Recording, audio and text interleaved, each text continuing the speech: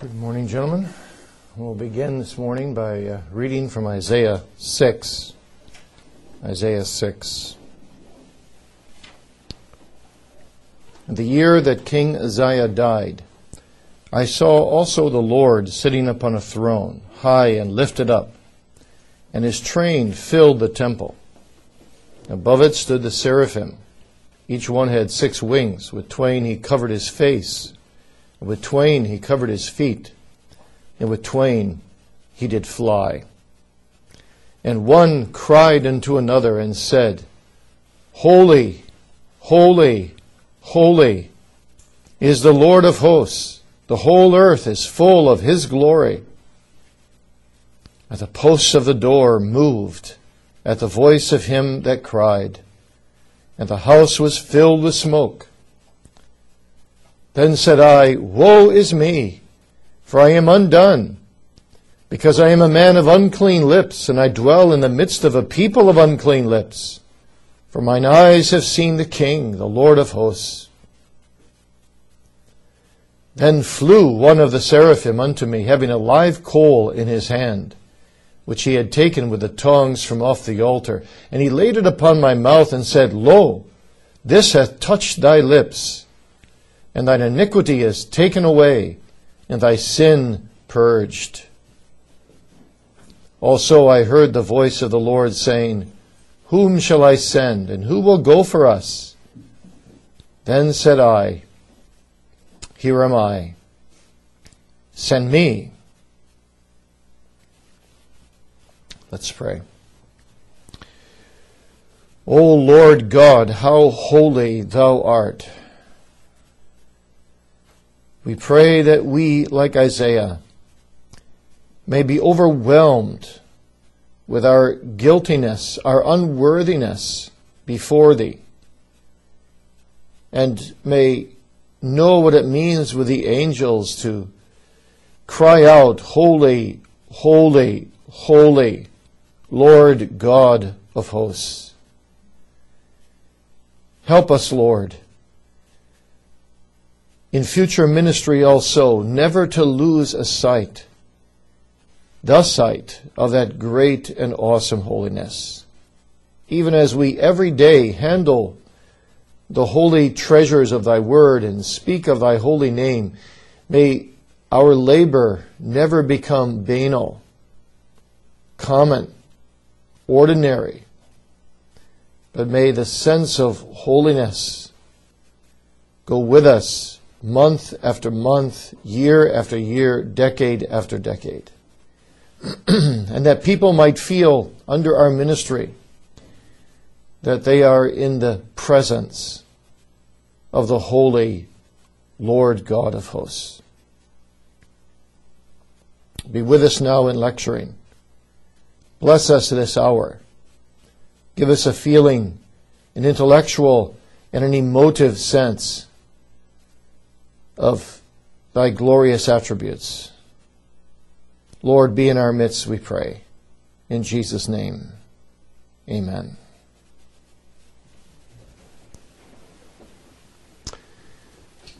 The midterm for this course will be October 27. October 27. The normal procedure for me, for those of you who haven't taken my exams yet, is usually I ask anywhere from 6 to 10 questions. And then sometimes I ask you to do all of them. Sometimes I ask you to do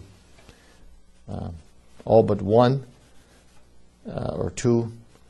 And basically essay questions, and you just look at the clock. You say, okay, I've got 60 minutes, 60 minutes, and I've got 8 questions here. 8 divided by 60 is 7. I could spend about 7 minutes a question and do the best you can answering every question in 7 minutes. And if you have a little time left over at the end, go back and try to brush it up a little bit.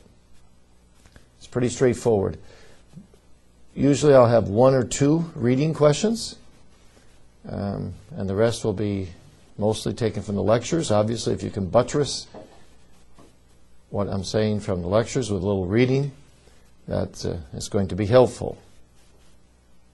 So October 27th, I won't be here myself that morning because I have to I'll be lecturing to some Orthodox Presbyterian ministers, a little mini conference that came up. And that's why it's a very appropriate time to give you an exam. The exam will cover everything through, from the beginning of the course, through the attribute of goodness. So it'll cover through the top of page 6 on the outline, at least my page 6. All right, so today we're looking at holiness and righteousness. Thursday we'll look at goodness and the next attribute. So halfway through Thursday's lecture and all of next week's lecture will actually be in the final exam. So you only need to know for this lecture through goodness. The exams are not cumulative. And then after goodness on page 6 to the end of the course will be on the final exam. Okay, any questions? All right, let's look then at the... Marty, after class, will you just explain everything I said to this brother? Okay. Okay, let's look first then at the attribute of holiness. Holiness. The primary family of words for God's holiness includes the noun, kodesh, translated as holiness or holy. I've got it on the board here for you. I've also transliterated them. The adjective, kodash, translated as holy or the Holy One. And often scriptures use the expression the Holy One of Israel. This family of words contains the idea of separateness, or you might say apartness, otherness. And it's most frequently referring to God Himself or things set apart for God, consecrated to God, devoted to a holy purpose. It's used 93 times in Scripture. That is the noun. No, 93 times, the whole family of words. The noun is used 31 times to depict divine separateness, speaking of God. Give you a couple of them you can look up on your own. Exodus 15, verse 11. Malachi 2, verse 11. The second word, family, for God's holiness includes the noun tahor. Tahor. Translated pure or clean. The verb taher is translated cleanse or to make pure. So the idea here is to be uncontaminated. Most commonly, this family of words is used in relation to ceremonial cleanness.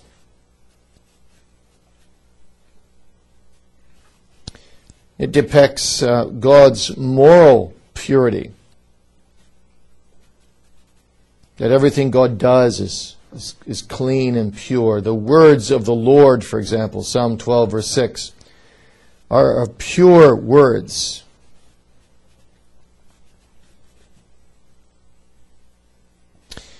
The third family of words for God's holiness includes the verb barar, translated to purify, or to polish, or to make shining. The adjective bar is usually translated as pure or clear, clean, or clear, pure or clear.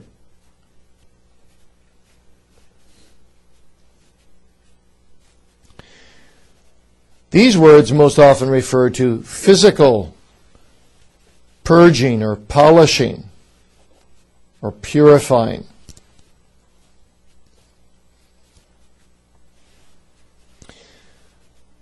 The commandment of the Lord is pure, enlightening the eyes. Psalm 19, verse 8.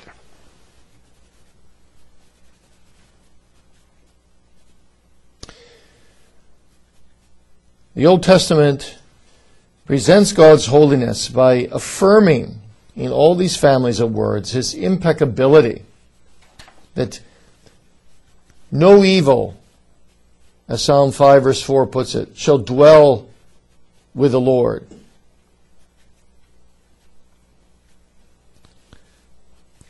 And as Habakkuk 1:13 puts it, thou art of purer eyes than to behold evil, and canst not look upon iniquity.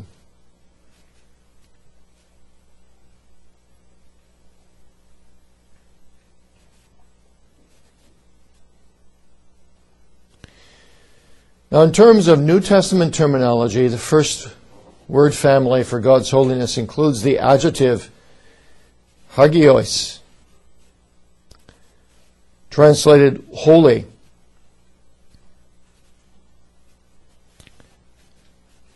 And the nouns hagiotes and hagiosune, both translated holiness. They're really the counterpart for Kodash, the Kodash family, for they're normally understood to mean separateness or apartness. In fact, Peter's quotation in Peter 1 Peter 1, 15 and 16 about the need to be holy, for God is holy. His quotation of Leviticus 19 verse 2 there confirms the close connection of these two word families. So also in the New Testament, this word is used, hagios, to describe people or things that are consecrated to God, wholly devoted to His service. And sometimes, as in Peter, it's also used to depict the holiness, the moral purity, or the separateness from the sinful world of Christians.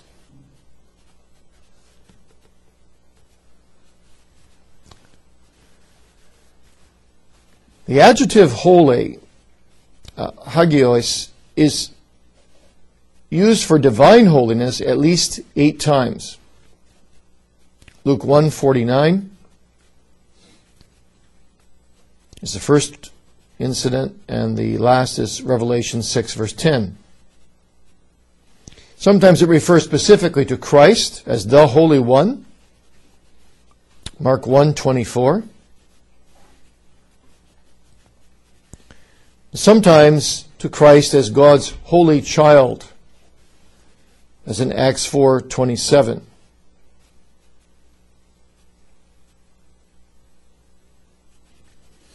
And of course it's used many times, in fact over 90 times, as a proper name for the third person of the Trinity, the Holy Spirit.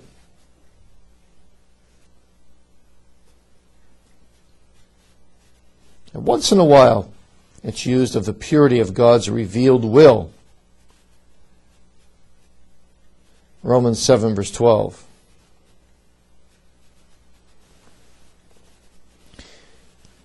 Second word family for God's holiness includes the adjective hosios, translated holy also, and the noun hosiotes, translated holiness. And the emphasis in this family of words is particularly on the intrinsical, or the intrinsic right, the moral purity.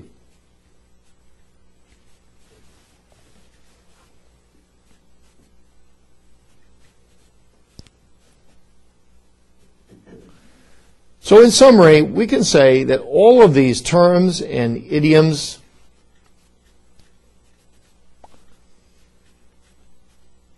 in the Old and New Testament, speaking of God's holiness directly at least 120 times.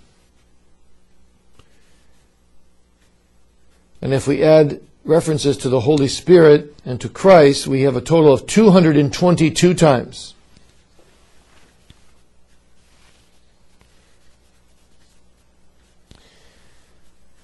If we bring these terms together, we can conclude that God's holiness, and I'm moving to the holiness of God defined. We're giving us a formal definition of holiness. God's holiness is God's supreme separateness. God's supreme separateness and moral purity and supremacy. Moral purity and supremacy.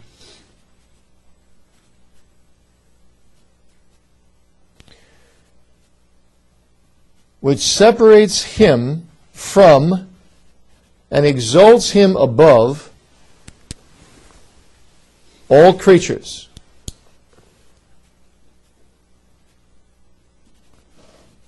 And so-called gods.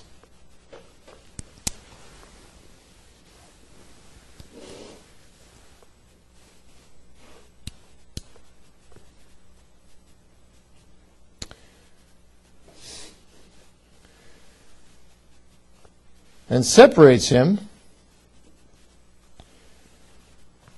from all sin.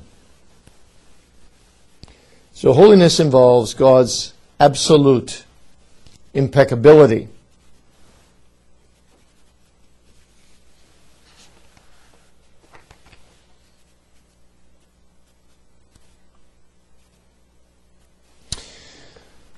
And so we're looking then at really two things when we speak about God's holiness, and I want to look at those more carefully with you now. First, we're looking at God's separateness, as you see on the outline, and second, at his moral perfection and impeccability. Holiness then denotes the separateness of God from all his creation. When we say that God is holy, we're referring to the fact that he's separate from all that is outside of himself. God is as theologians often say, the holy other. The holy other. So his separateness has reference to the majesty of God. His transcendent majesty.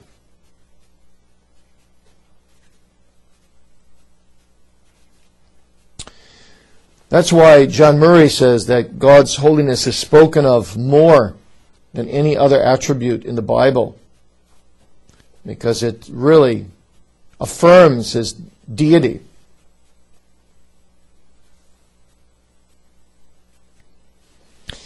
But secondly, God's holiness testifies of his absolute moral perfection, his excellence, his impeccability. God is completely pure. God does not sin, and he cannot sin.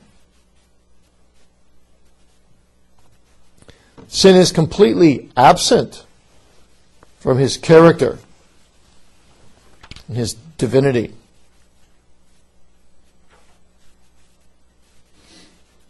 So God's holiness is the very essence of his being. Isaiah 57, verse 15. And it's the backdrop of everything else the Bible declares about God.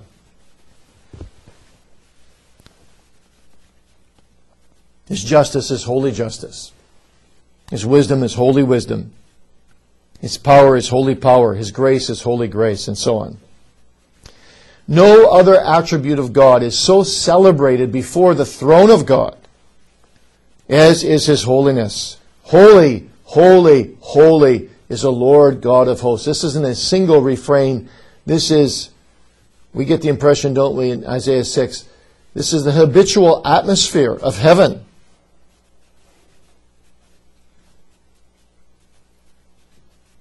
And interestingly, no word is so prefixed, so frequently prefixed to the name of God as the word holy.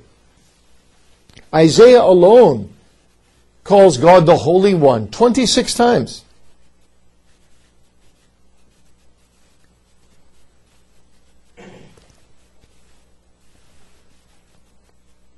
The Puritan John Howe says, quote, "It may be said, holiness may be said, to be a transcendental attribute that, as it were, runs through the rest and casts its luster upon them all. It's an attribute of attributes, and so it's the very luster and glory of His other perfections." Now God manifests His majestic holiness everywhere. He does so in His works. Psalm 145, verse 17. He manifests it in His law. Psalm 19, verses 8 and 9. But He manifests it especially at the cross of Christ. Matthew 27, verse 46, where He has to turn away from His own Son as He cries out that great cry of dereliction, my God, why hast Thou forsaken me?" But because He's taking the place of sinners, you see, His Father has to turn away. God is holy. Holiness is His permanent crown, His beauty, His glory.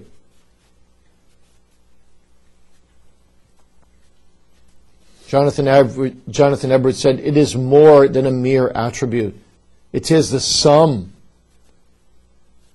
of all His attributes, the outshining of all that God is."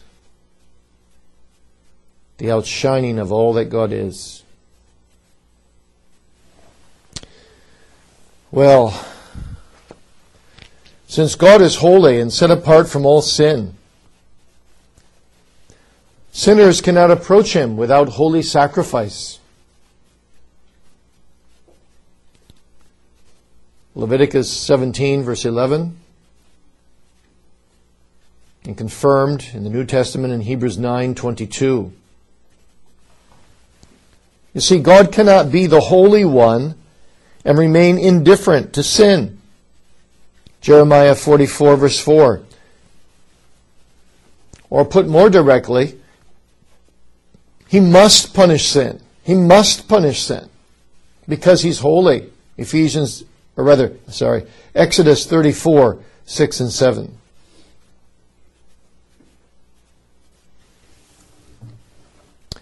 And the point, you see, that the average man walking on the street never comes to grasp all his lifetime if he's not churched and taught and Holy Spirit doesn't enlighten him, is that because God is holy and all mankind are sinners,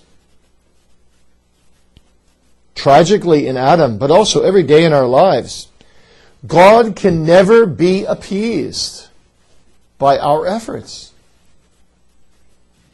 Can never get to heaven by saying, well, I'm just a little bit better than my neighbor. I try to be a good dad. I try to be decent. Try to work hard. Try to be moral. I haven't been in prison. It's not going to make it. God is holy. This is what we must bring to people today desperately. People need to hear this. God is holy. You can't meet Him based on your external morality. So we creatures, once made after the image of our holy Creator, voluntarily chose in our covenant head Adam to be unholy and unacceptable in the sight of a holy God. And therefore, Scripture says the only way that unholiness can be erased and we can be made holy is in someone who's divine, someone who's infinite, in order to satisfy an infinitely holy God. And that someone, of course, as you know, The book of Hebrews spends a whole book outlining how he does it, and who he is the Lord Jesus Christ. Hebrews 9 verse 22 tells us, atoning blood must be shed. Atoning blood must be shed if remission of sin is to be granted. But blessed be God, the Lord Jesus Christ from eternity committed himself to accomplish that atonement by the initiation of his own Father. Psalm 40 verses 7 and 8. I come to do thy will, O my God. And he accomplished it with the full approbation of his Father. Mark 15, 37 through 39. And so Paul can say, for God hath made him to be sin for us who knew no sin, that we might be made the righteousness of God in him. 2 Corinthians 5:21. Now our Lord's Supper form in the Dutch Reformed tradition summarizes this so beautifully when it says the wrath of God against sin is so great. You see, that's because of his holiness. That rather than it should go unpunished, he hath punished the same in his beloved Son, Jesus Christ, with a bitter and shameful death of the cross. So by free grace, God regenerates sinners, causes them to believe in Christ alone as their righteousness, their salvation. And those of us who are among these blessed believers then are made partakers of Christ's holiness for Christ's sake, and are made such by the means of divine discipline. Hebrews 12 verse 10. God chastens us, he disciples us and disciplines us so that we come to need his holiness, to become part of it, being saved in Christ, being united with Christ.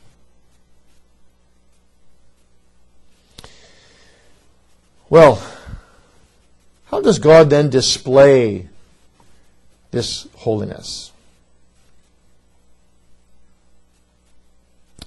Let me say several things rather rapidly here. First, God displays his holiness in creation. Creation.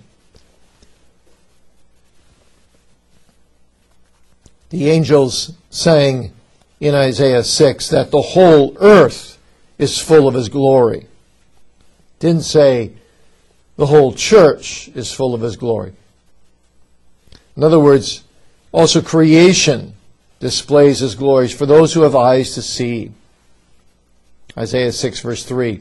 And Revelation 4 verse 10 says that everything was created for the pleasure of God, the glory of God. God displays his devotion to his own honor when he creates everything to his own honor. And Paul underscores that, doesn't he, when he cries out, for of him, and through him, and unto him are all things, to whom be glory forever. Romans 11:36. So the very goal and purpose of divine creation is to display divine holiness.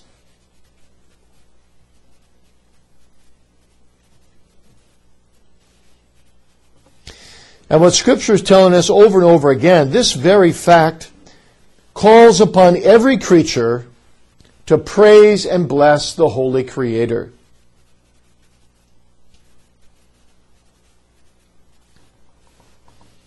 And so John says in Revelation 4, thou art worthy to receive glory and honor and power, for thou hast created all things.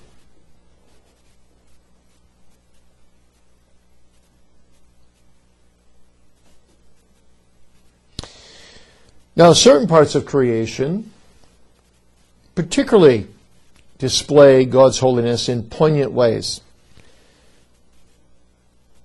One part is the angels, the creation of the spiritual beings we call the angels. Originally, every angel was created holy. 2 Peter 2, verse 4. Even the devil once reflected God's moral purity. Jude 6. But the unfallen angels today continue to do so.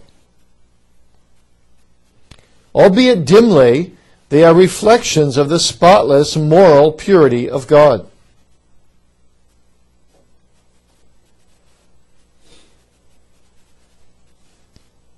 But we also need to observe that the creation of man in the image of God preeminently displays God's holiness.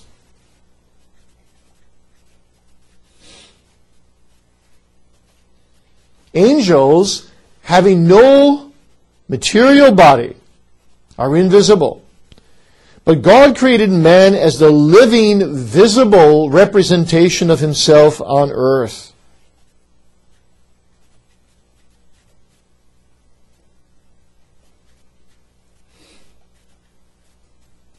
In the image of God made he him.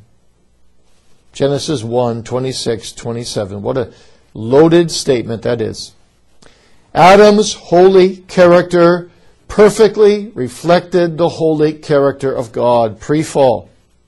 His heart was wholly devoted to God's honor.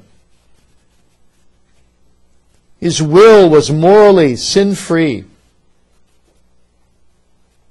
And in virtue of the fact that he had a body, this holiness was visible. His body and soul furnished a visible display of divine holiness. Ephesians 4, verse 24.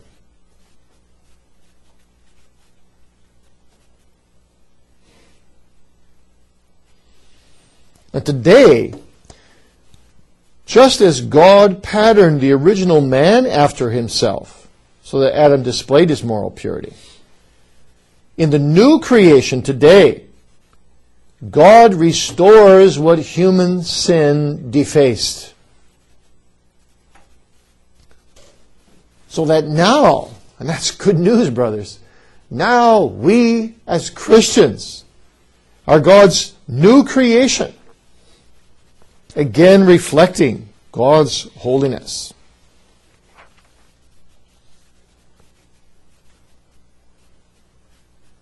So the holiness of God is displayed in creation.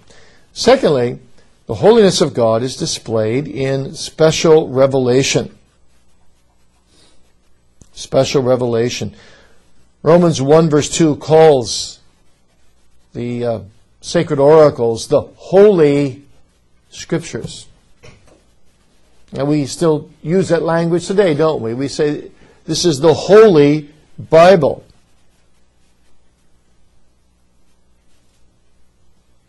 Psalm 12 puts it very graphically. Psalm 12 verse 6. The words of the Lord are pure words, as silver tried in a furnace of earth, purified 7 times. 7, the number of completeness. In other words, the Word of God is just absolutely pure, holy. Romans 7 verse 12.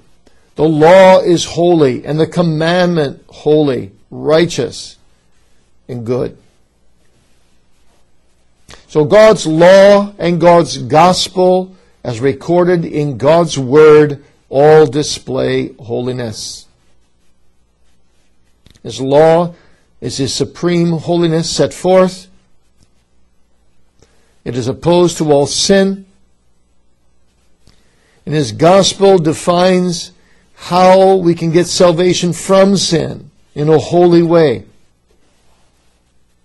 Therefore, we can speak of God's law as a holy law, and His gospel as a holy gospel.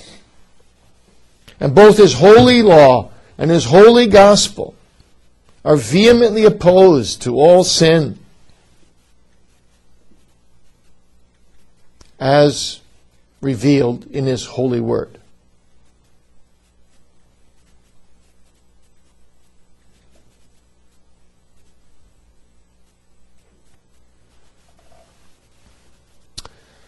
Now, if creation and the special revelation of the Word of God displays God's holiness, how much more redemption displays God's holiness? Redemption.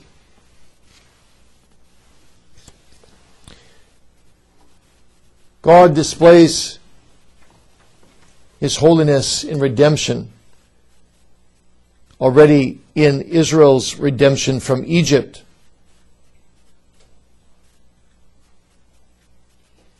Leviticus 11:44 and 45 tells us that because God is the Lord, Israel was to sanctify themselves and to be holy. For I am holy, He says. And then He appeals, as He does so often, I am the Lord thy God who brought thee up out of the land of Egypt to be thy God. Thou shalt therefore be holy, for I am holy. Find that same thought again in Leviticus 20, verse 26. Psalm 111, verse 9. Ezekiel 39, verse 25. So God is the Holy One. He separates Himself from wicked nations and attaches Himself to His people. In this sense, He's God of Israel alone. And He condescends to a nation that, well, other people probably wouldn't pick. And He enters into solemn bonds of covenantal loyalty. Psalm 111, He sent redemption to His people. He's commanded His covenant forever. Holy and reverend is His name. So the very substance of the Old Covenant displays His holiness. And that's manifest in all the things that He brings to bear upon that covenant. Also the responsibilities. He calls His people to separate from other nations and be holy. Even their diet is impacted. Their dress is impacted. Their morals, their religious rights are impacted. Leviticus 18 and 19. They are to fear and serve the Lord of Israel alone.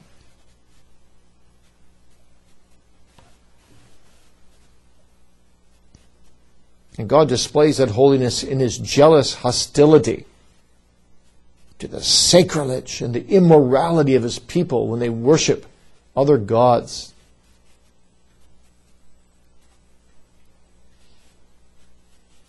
How many times it seems like the Lord is just on the verge of consuming His people because they're transgressing against His holiness. Idolatry provokes His jealousy. When they profane His worship, He consumes them in their sin. And that elicits fear and awe. 1 Samuel 6, verse 20.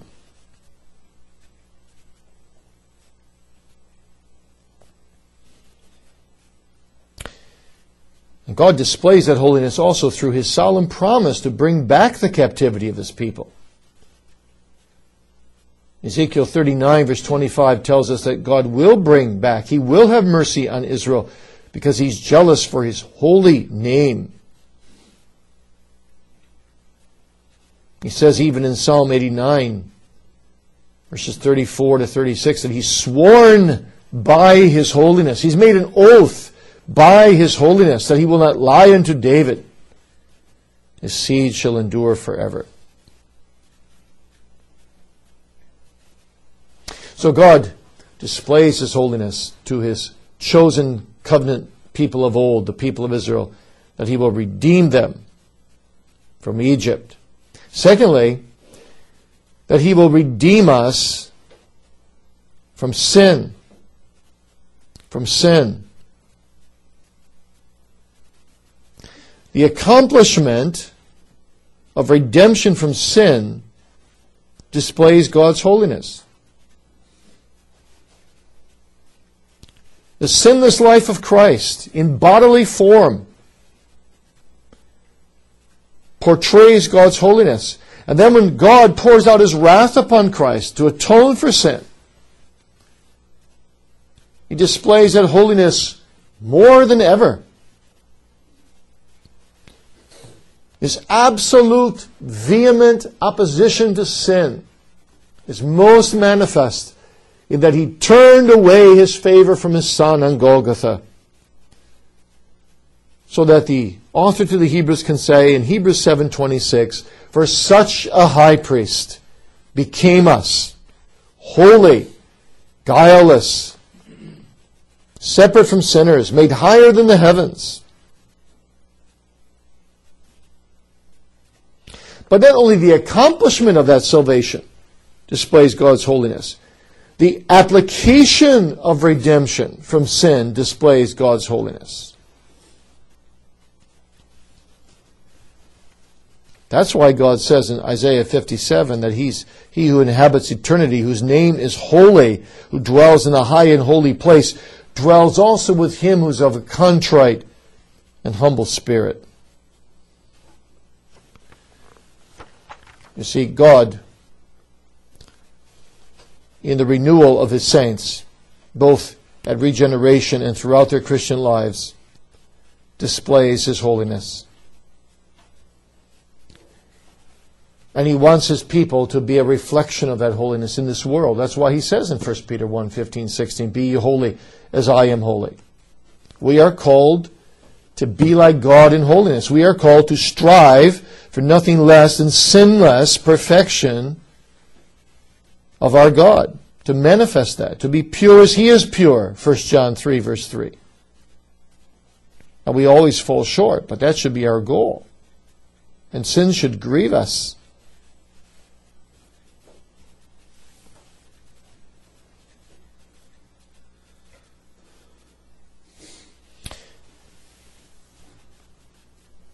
But not only the accomplishment and the application of this redemption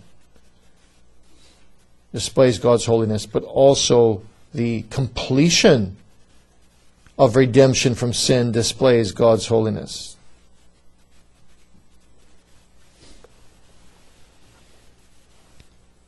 That is to say, this display will last forever, to eternity. To eternity. The whole goal of Jesus with His church is that He might present the church Himself to His Father as a glorious church, not having spot or wrinkle or any such thing, but that it should be holy and without blemish on that great day. Ephesians 5:27. So when Jesus comes, God will display His holiness climactically in the total eradication of sin from His people, individually and corporately, and all that forever.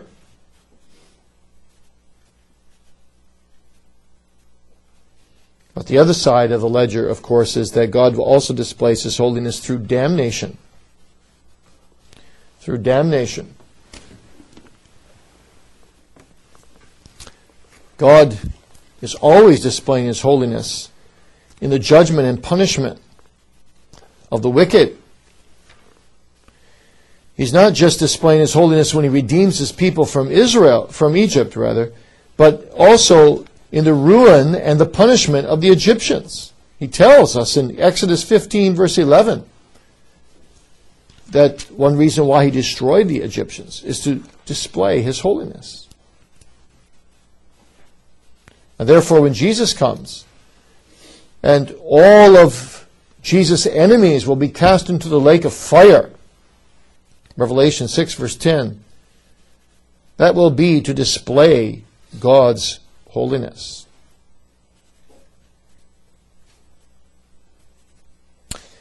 Revelation 16 verse 5 says, "I heard the angel of the waters say, Thou art righteous, O Lord, which art and wast and shalt be, because thou hast judged thus. So you see, all of God's judgments are righteous. Also, the judgment of hell.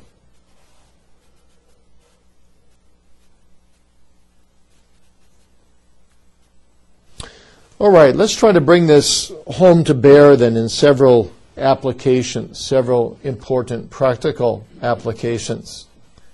I've got 7 of them listed for you here. I'm calling this section the holiness of God applied. The holiness of God applied. The question might be raised, and we need to make these applications, by the way, brothers, from the pulpit, because we have a crisis today when it comes to God's holiness.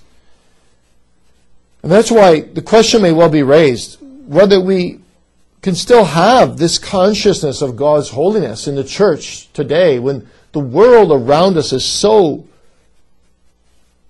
anti the holiness of God, so thoroughly worldly, so horizontal rather than vertical in its relationships.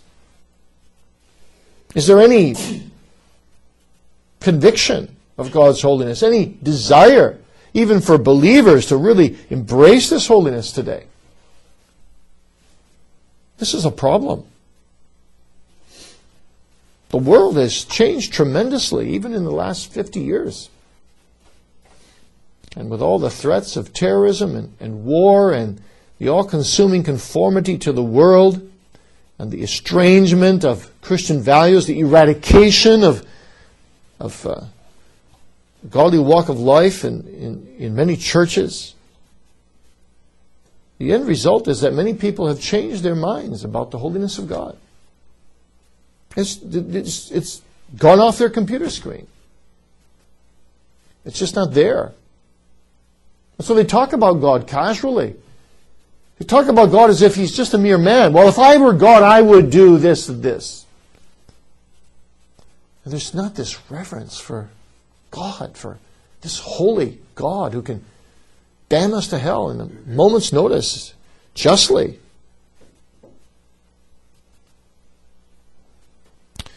So, my first application is this, that the holiness of God, that is to say, its consciousness in us and in our people is bound up with a proper biblical view of God. A proper biblical view of God. You know, we hear about the God is dead theology. We hear about the suffering God theology. We hear about the God in process theology. The God is our buddy theology. But the problem with all these theologies is that God is brought down to the level of a mere mortal. God is no longer than the totally holy other. And once we lose that teaching, once we lose the teaching that God, the holy other, can be known as far as He needs to be known to salvation only through His Son, so that he who has seen Jesus has seen the Father. Once we lose that, well, we lose a biblical view of God Himself. Secondly, the consciousness of the holiness of God is inseparable from a proper view of sin. A proper view of sin. Today, many people think it's extreme to say that God dwells only with those with a contrite and humble spirit who tremble at His word. Isaiah 57 verse 15. Don't hear a lot of sermons on that anymore, do we? And today, many people would say, if that wasn't in the Bible, well, that's extreme. God's our friend. But we need to keep pressing the consciences of our people, that just as we read in the Heidelberg Catechism so vividly, we need to know ourselves as just as sinners.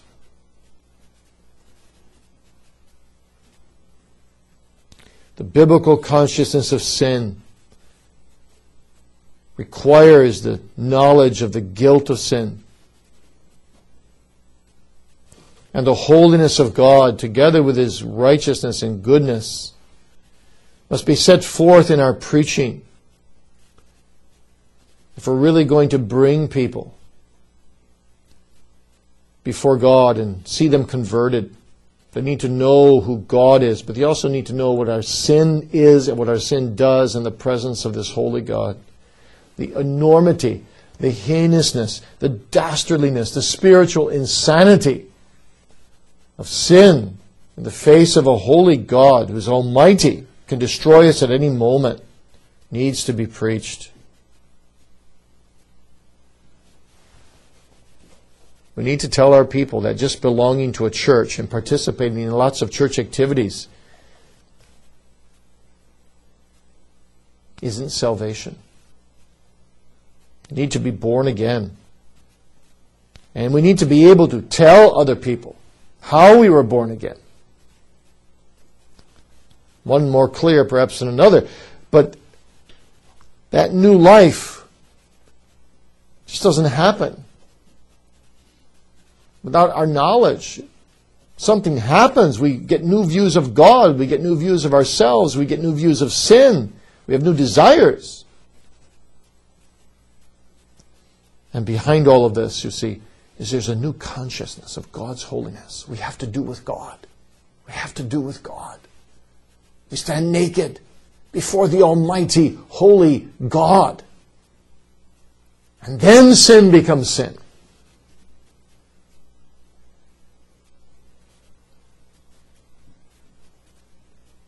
Thirdly, the holiness of God is applied as something that's inseparable from the personal and covenantal experience of faith.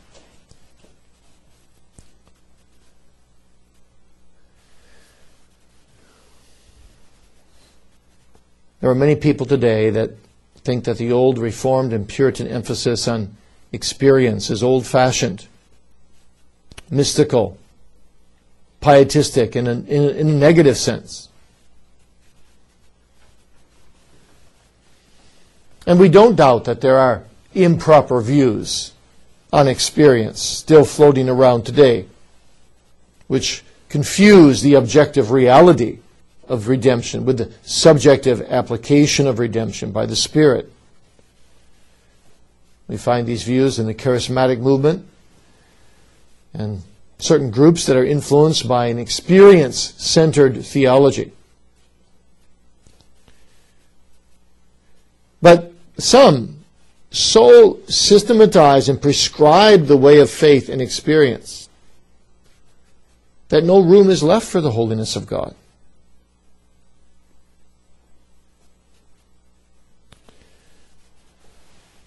The true experience of faith,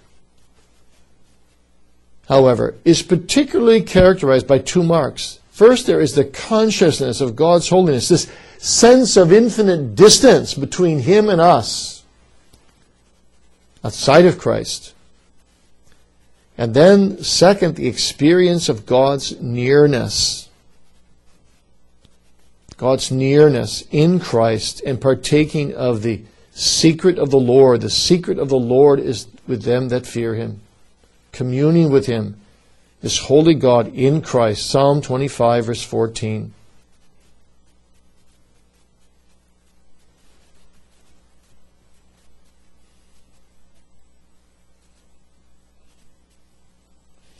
Now that is experienced individually by sinners. But there is also a corporate sense, a covenantal sense, in which God dwells among His people. He dwelt among Israel, His church, His Old Testament church, by means of the covenant. And today, He's a covenant-keeping God. He dwells in His holy community. And His holiness is particularly manifest in His church. And so, We must preach to people. We must show people that this is God's favorite place, if you will. In the gathering, the corporate gathering of His people. A corporate gathering of worship. His favorite place to come and dwell. To manifest His holiness and His grace in the Lord Jesus Christ. So that the new and the living way into the Holy of Holies that is opened for sinners who believe is particularly proclaimed in the preaching of God's Word. And there, under the Word, sinners enter into the experience of it.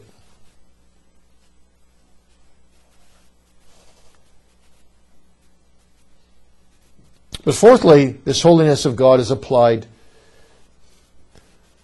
by pressing itself upon people as an all-comprehensive call. An all-comprehensive call.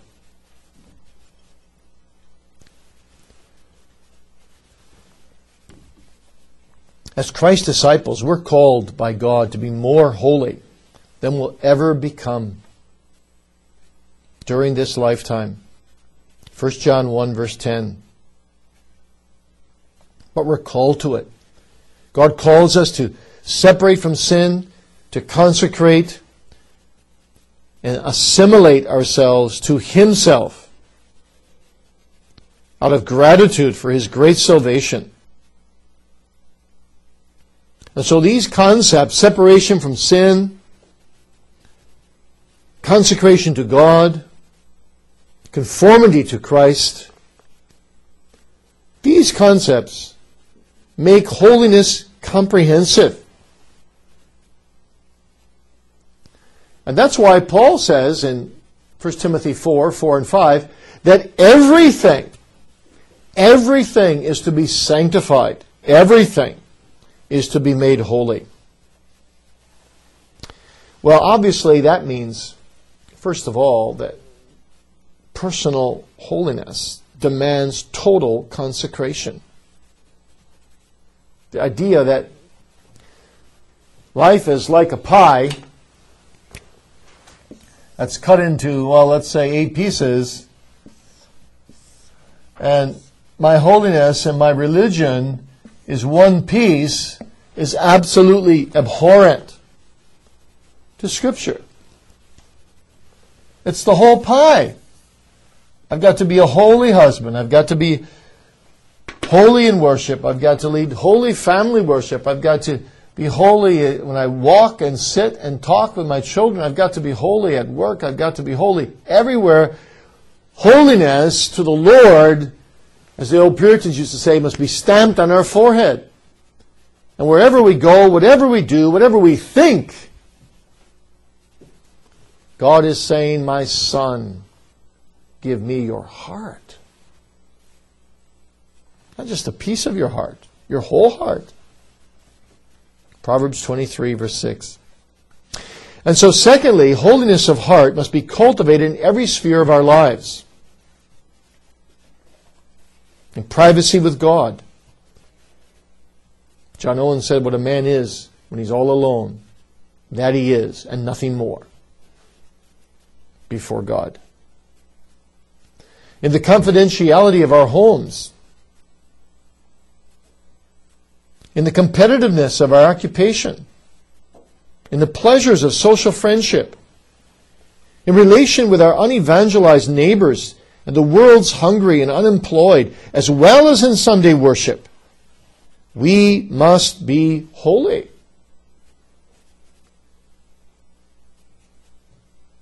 The most profound statement I've ever read about this is written by Horatius Bonar.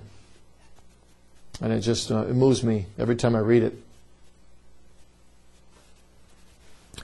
Just don't take notes for a moment. Just sit back and just listen to this quotation.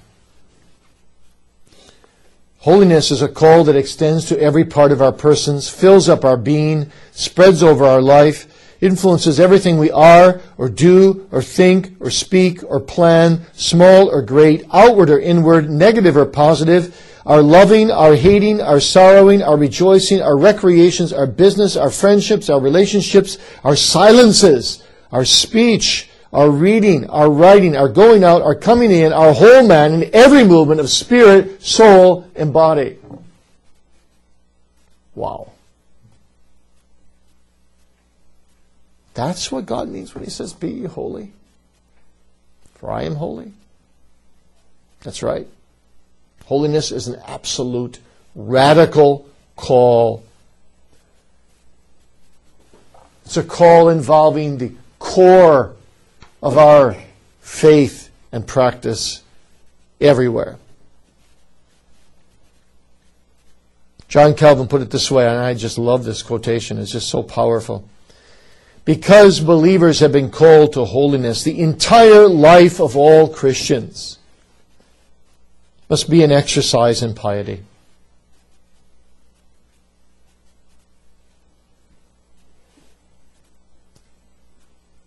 In other words, holiness is a commitment to a whole life to be lived Godward. That's what 2 Corinthians 3 verse 4 says. We need to live Godward. That's what the Reformers meant by the expression coram Deo. Live in the face of God. Live in the face of God.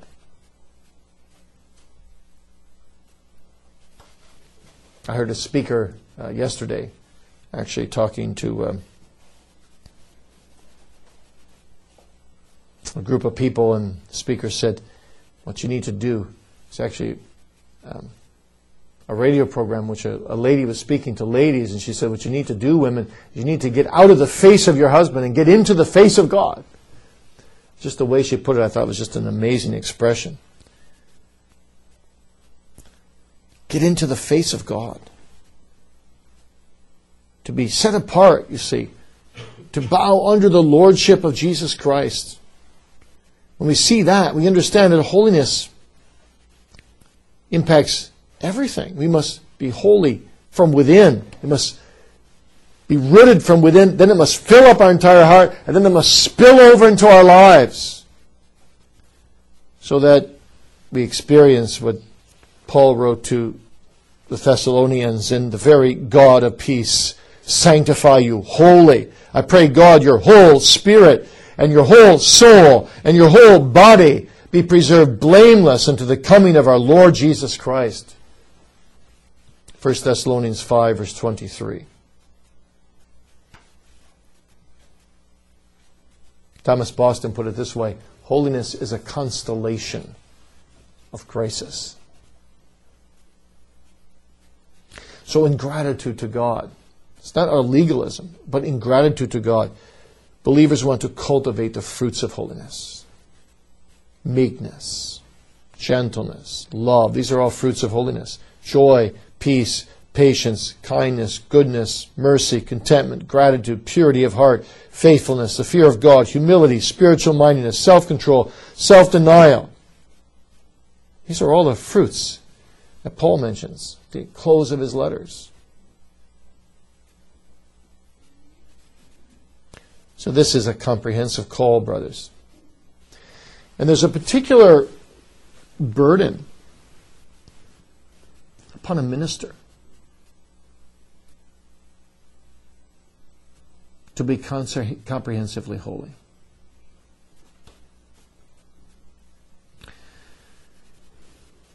As McShane put it, seldom will your people rise to levels of holiness greater than you as a minister.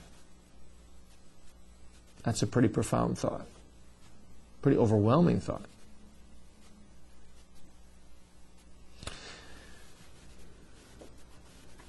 That should not bring us to despair, because we have a holy Savior who can help us, who's promised to help us. But it should bring us to a very acute sense of our incredible responsibility before God and before man.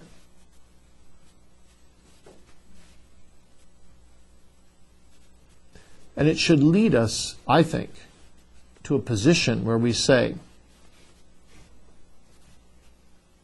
sometimes I will deny myself something I'd like to do because perhaps the people will look at it and say, our minister isn't very holy. Maybe sometimes we can't go somewhere where maybe our people can. Doesn't mean we have a higher level of holiness we have to reach. We're not in a hierarchical system, but we are leaders. People are watching us. And so I like to think of it this way. Let's be careful in our walk of life. Let's recognize that people are expecting us to be holy.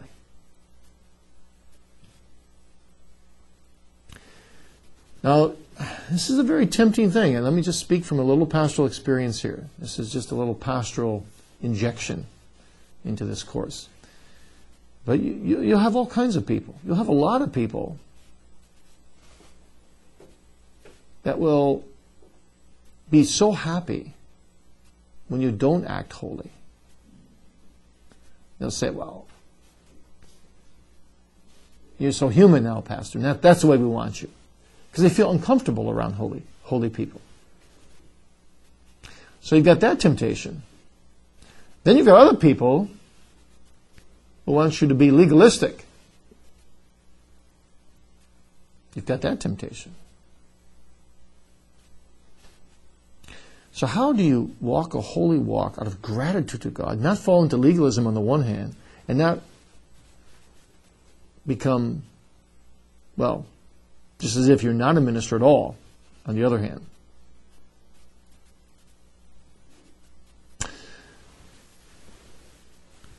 I think the answer to that problem, and it is a problem, it's a tension in the ministry, I think the answer lies, first of all, in cultivating in your own heart, in your own life, a sense of God's holiness. And that consciousness will give you the spiritual antennae that you need to have a right feel for a lot of situations.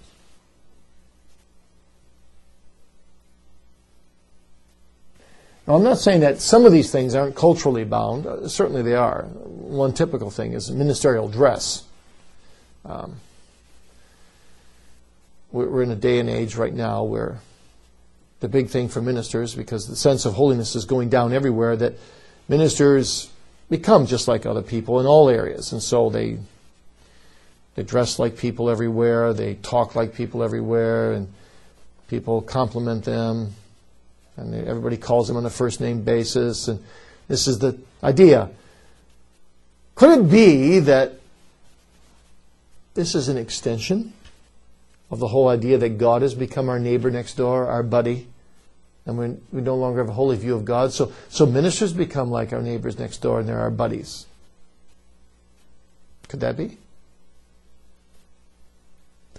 I'm not advocating the opposite extreme, of course, where people, as in former days, were so afraid to even talk to a minister. They saw him walking down the street, they'd walk on the other side of the road because they were afraid of talking to him. And that was painted, when I was a child, that was painted as admirable. If a minister conveyed that much respect, he was really a holy man.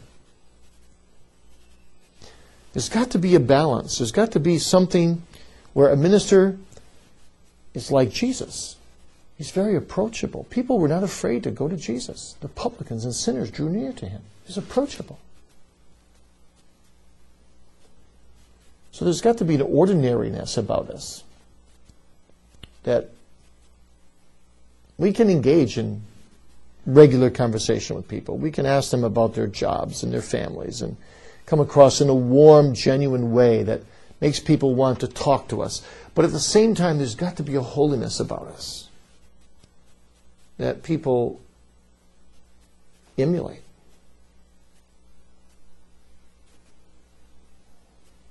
This isn't easy.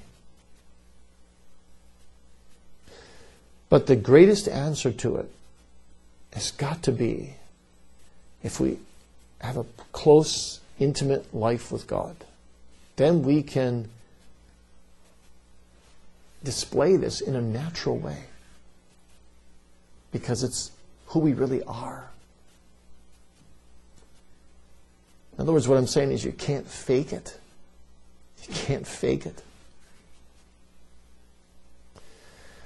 So we don't want to come across to our people as people who are of another world, in the sense that we can't relate to their world at all because we're so holy, we're totally separate, and we're stiff and can't relate and can't hold a conversation with them. That's not what Jesus was like.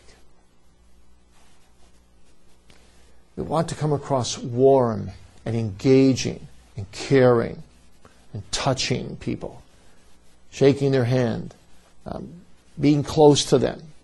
Yes. And yet, we are ministers. And so they must feel a sense of respect. And it's not that we go out and demand that, but we convey that by the holiness of our own lives.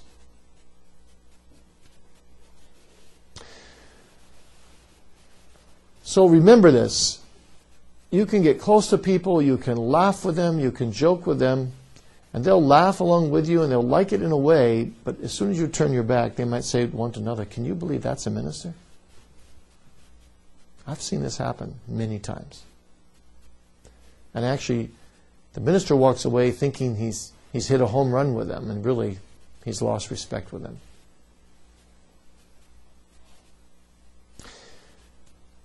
So, we need to live holy lives that begins in our own private life with God, and that will come out in our walk of life. It will come out all kinds of ways. I was just somewhere last night where, with some of my church people, we actually went to hear Rick Santorum for the Right to Life group speak, and it was a powerful message. 99% of it was very, very good. And I was very impressed. But in the middle of that 99%, there was one joke he made. He said some joke about something he did that was really, he really did sacrifice himself and his convictions and put his political career on the line by standing up. Then he made some aside joke like, "Well, I hope I get some years of purgatory lesson for that." It was interesting. People that were at my table, who were all from my church, a number of them laughed at that. But I instantly felt that many of them, if not all of them, turned and looked to see what my response was. They did. I could feel their eyes on me. Why? Why would they look at me? Well, they want to check out, how would our minister respond to that? And if I had laughed uproariously at that, along with where the people were laughing, what would that have conveyed to my church members?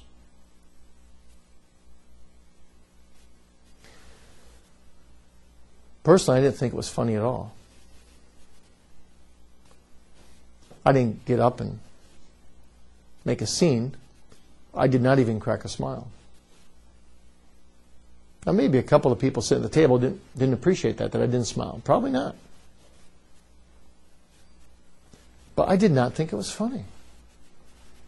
I thought it was, I don't like it when people, I don't think it's consistent with holiness when people joke about holy matters. So I just didn't smile. I just sat there. And I saw one man at my table, particularly, who was laughing at this. And as soon as he looked at me and saw that I wasn't laughing, he just got serious right away. No, I wasn't going to think about this anymore. But I'm just saying to you, this is just one small example. This kind of thing happens all the time. People are watching you. And they're watching you particularly in situations that come up as a surprise like this, and that maybe aren't black and white and aren't clear cut, how does the minister respond to that? So I'm giving you this excursus to show you that this comprehensive call that comes to every Christian comes in a particularly poignant way to ministers of the gospel. And somehow, by the grace of God, of course, we need to develop a holiness that is not artificial and stuffy, so that people say, oh, well, that's a 25-year-old minister and he acts like he's 75. Can't get close to him. At the same time, that we're not just the buddy next door. Do you understand what I'm saying? And the longer you're in the ministry, this is the good news. The longer you're in the ministry, not because you become more holy, but because you get used to this, this becomes more natural. And the more experience you have, even though you can still remain sensitive and tender, and maybe criticism will still be hard for you to take, as it is for me, 30-some years into it, but you're not so shaken by what one person says, or two people, because you develop deeper and deeper and deeper inner core convictions about how to respond in different situations. You listen to what people say when they criticize you, but you're more concerned as the years go by that you walk holy before God. And you know you have to give an account of everything on the day of judgment. And that also tempers you so that you don't react to one extreme of legalism. Somebody wants you to be very legalistic, and another extreme over here. But you're naturally yourself as much as possible, but not your banal self, not your sinful self, but you want to be as naturally possible your sanctified self in Jesus Christ.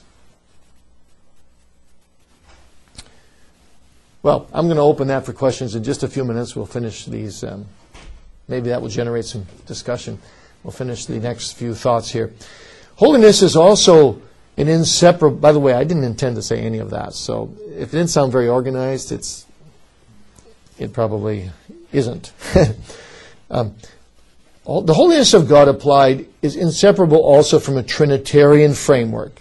And this, I think, is a very, very important thought. When we strive for holiness, what we are actually doing is we are actually striving to be like God. And let me show you how. First of all, we're striving to imitate the character of Jehovah. The character of our Father in heaven. Be holy, for I am holy. So the holiness of God Himself ought to be our foremost stimulus to cultivate holy living. We are to seek to be like our Father in righteousness, in holiness, and in integrity. We are to strive, by the Spirit of course, to think God's thoughts after Him, God's thoughts revealed in His Word, to be of one mind with Him, to live and to act as God Himself would have us do. I love what Stephen Charnock says here. This is the prime way of honoring God. We do not so glorify God by elevated admirations or eloquent expressions or pompous services for Him as when we aspire to a conversing with Him with unstained spirits and live to Him by living like Him. That's holiness. But secondly, it's also to live in conformity to the image of Christ. This is one of Paul's favorite themes, isn't it? Let this mind be in you, which was also in Christ Jesus, etc. Philippians 2. Christ is humble. He gave up His rights to obey God and to serve sinners. If you would be holy, says Paul, you be like-minded. And so we must always be looking to Christ as our model for holiness, as our source of strength for holiness. And don't settle for a man-made legalistic system of holiness. But look to Christ alone, as He's revealed Himself in His Word. He's the fountain of holiness. He's the pathway of holiness. And we ought not seek any other path. I love the statement of Augustine when he was speaking in the context about following Jesus. He said, "It is better to limp on the path than to run outside of the path."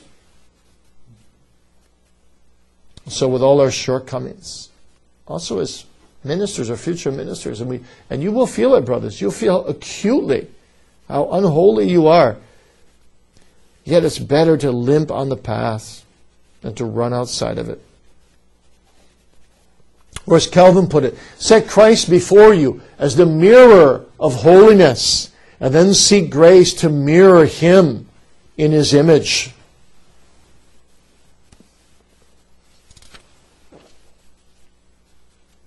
And thirdly, holiness is submission to the mind of the Spirit. Imitation of the character of the Father, conformity to the image of the Son, submission to the mind of the Holy Spirit. You see, holiness is a Trinitarian thing. The whole triune God is holy, so we must be holy, like Him. That means we have to listen to the mind of the Spirit as He reveals Himself in His Word, and we are seek to live according to that Word.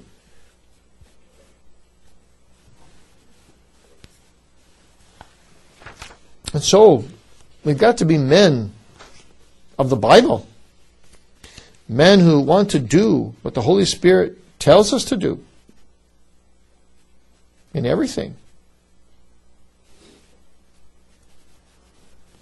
Sixthly, holiness of God is inseparable from ministry, from office-bearing, from worship, from church. The whole ecclesiological setting in which we find ourselves as ministers of the gospel ought to be stamped with holiness. The cross of Christ should constrain us to be holy in all of our office bearing. That's, I guess, what I was trying to tell you in the little ad lib talk I just had with you. This is not something that we just are going to be one day in heaven. This is something we need to be right now, here on earth. We need to have this profound reverence for God. This sense of holy, childlike fear. And that ought to enter into our attitude to the worship of God. We ought to lead worship with a solemn dignity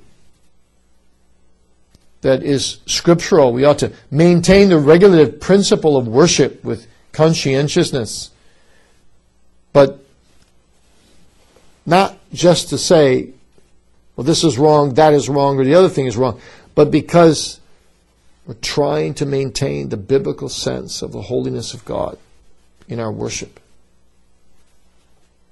Our worship is an expression of our communion with God. That communion which on the one hand says that God is high and holy and exalted, and that same communion which on the other hand says there is a sense of affinity with God. There's a nearness about God, a closeness with our Father in heaven. Our worship ought to convey the spirit of our Father, who art in heaven.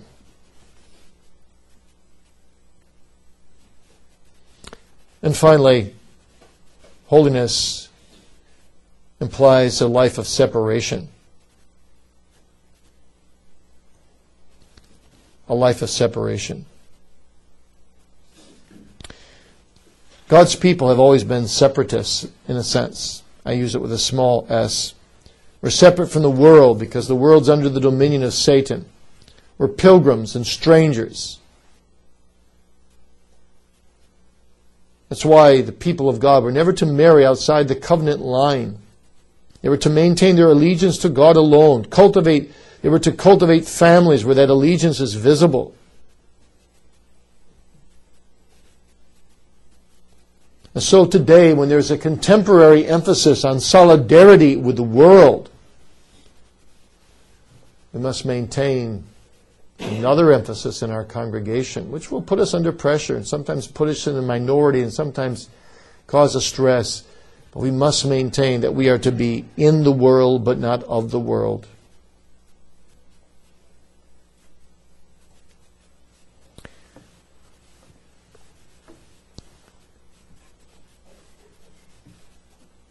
Yes, there is a sense in which solidarity with the world, at least on one side of the equation, being in the world, will bring us into trouble. We're not the Amish. We're not going to run and hide. Actually, it's precisely solidarity with the world that brought our Savior to his death.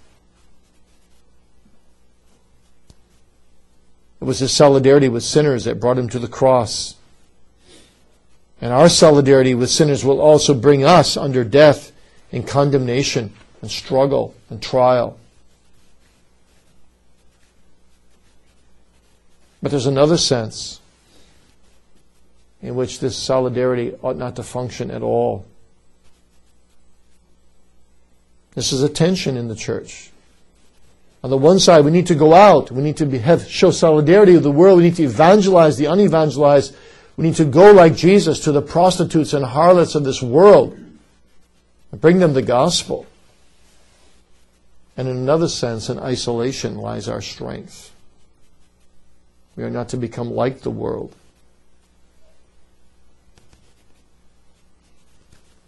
But we are not to enter into solidarity with Satan and his kingdom as we seek to evangelize others.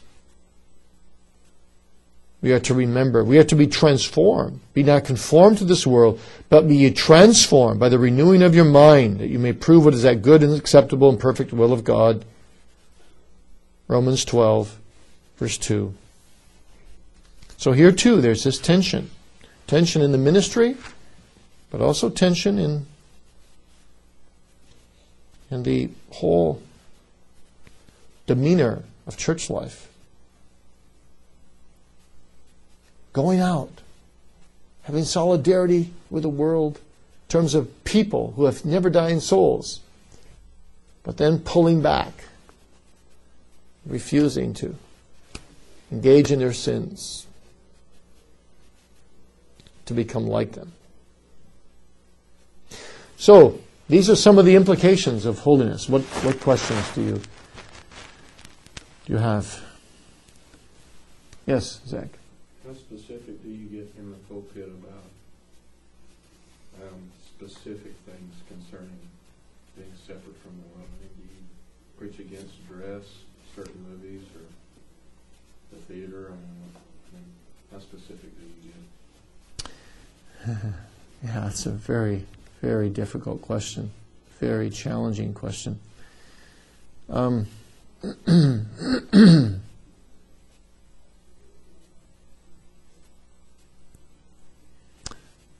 3 or 4 things come to mind. First is, I think on the pulpit, you are setting forth a lot of principles in Scripture. So that should be your emphasis. Abstain from this, abstain from that. If you get too specific all the time, you almost will make a congregation who can't think for themselves about how to apply things to certain situations. So you want to be focusing on principles in the first place. But yes, there are times when you should be very, very specific. If some huge group comes to town and they're going to draw 20,000 people down at DeVos Hall, and it's a very wicked, ungodly thing, and you've heard that a few of your people are going to go to it, if you have facts, you'd be best approaching them privately, of course. But you might be wise also to say from the pulpit, we don't belong there. This is a place which sin is promoted. In terms of sinful movies, yeah. I think there's ways of saying this that I won't go around and pinpoint this movie's bad, that movie's bad, and there's no end to the movies. But I would simply say, we need to avoid sinful movies. And since most of movies are sinful, 99% have themes of sinfulness, should we be watching them at all? But if you do, you have to be extremely, extremely careful whatever you would ever watch, because most of it's bad. And I would try to illustrate for my people how that so much evil gets tolerated in our lives through visual sight. And movies are very powerful. And once we get used to hearing swear words in movies and seeing movie after movie about men and women in unfaithful sexual relationships, and we see all this violence, our conscience gets desensitized. Don't you care about your conscience, congregation? And the things that you wouldn't tolerate in real life, if you tolerate them and bring them into your living room through your VCR or whatever, what are you doing? You're damaging your own soul, you're damaging the souls of your children. So you reason with people this way. And I would preach very strongly, lovingly, persuasively, marshal the arguments of Scripture against it, and for living a holy life, try to keep it positive as well. That you ought to be too jealous of your own soul to engage in things that would damage your soul.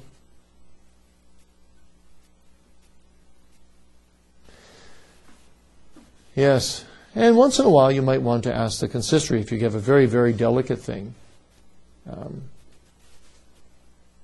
You might want to ask them what their advice would be, how far to go in a particular area.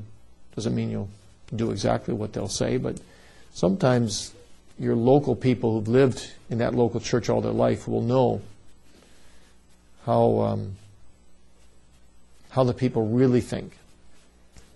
And they can even give you some good arguments. And what you really want to do when you rebuke sin lovingly is you want to really understand what's making the people tick, why they're tempted to this sin, how much they're engaging in this sin. So when I talk to young people, for example, now that my children are teenagers, every once in a while I say to them, so what's really going on at the high school? Is drugs a problem? Is drinking a problem? Are movies a problem? What are the young people engaging in that's risque? I want to know, so I know what to say. I don't want to be shooting down straw men. I think be specific, but use some wisdom. And don't just alienate people needlessly. But Paul said, be wise, serpents, harmless as doves, and be all things to all men, that by all means you might save some. I think that means you're faithful with their souls, but you approach them in a way that can do the most possible good. So you don't just get up in the pulpit and be like a bull in a china shop. But you also remember, don't you, where people are at. How much exposure have they had to the evils of this particular thing? That's a big question for me. Okay, my consistory asked me about 10 years ago to address the whole question of unions. My church had never heard anything on unions as long as they existed. Most people didn't think there was anything wrong with them at all. So I just didn't come in like an elephant in a china shop, but I took my time to lay out principles and then looked at the principles of what a union does and just kind of gradually brought them in that sermon to conclusions. Still offended a few people, by the way. But a lot of people thought, I never heard this. I never thought through this, and it sounds reasonable. So it depends what the issue is. The exposure, you got to look at the whole picture and ask yourself, how can I best bring what the whole Word of God has to say to this particular congregation, this particular time, and this particular issue? The thing you don't want to do is avoid substantial issues. Minor issues where there's only 2 or 3 people involved in something, go to them privately if you don't think it's a temptation for the rest of the church. Many ministers make a mistake of hearing about Miss X or Miss Y or Mr. D engaging in a certain sin, and they get up in the pulpit and preach avidly against the sin. And in a small church, everybody knows who's involved in that. And that person gets offended, leaves the church, and creates a ruckus. Some of the relatives leave. Nah, that's not the way to approach it. Go privately. On the other hand, as Luther said, if you preach against every error, and you preach against all the errors of the ages past, and you don't preach against what's going on in your own church right now, you're being an unfaithful servant of God. So you also need to ask yourself the question, why am I avoiding preaching on this sin? Is it just to save my own hide because I want to be popular and loved by everyone? Or can I honestly say, this point is very trivial and I can deal with it better privately and so on? So you need to be honest with yourself too.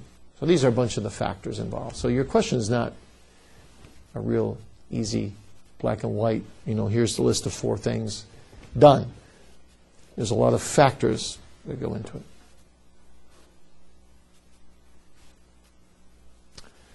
All right, gentlemen, our time is up. Whose turn is it to pray?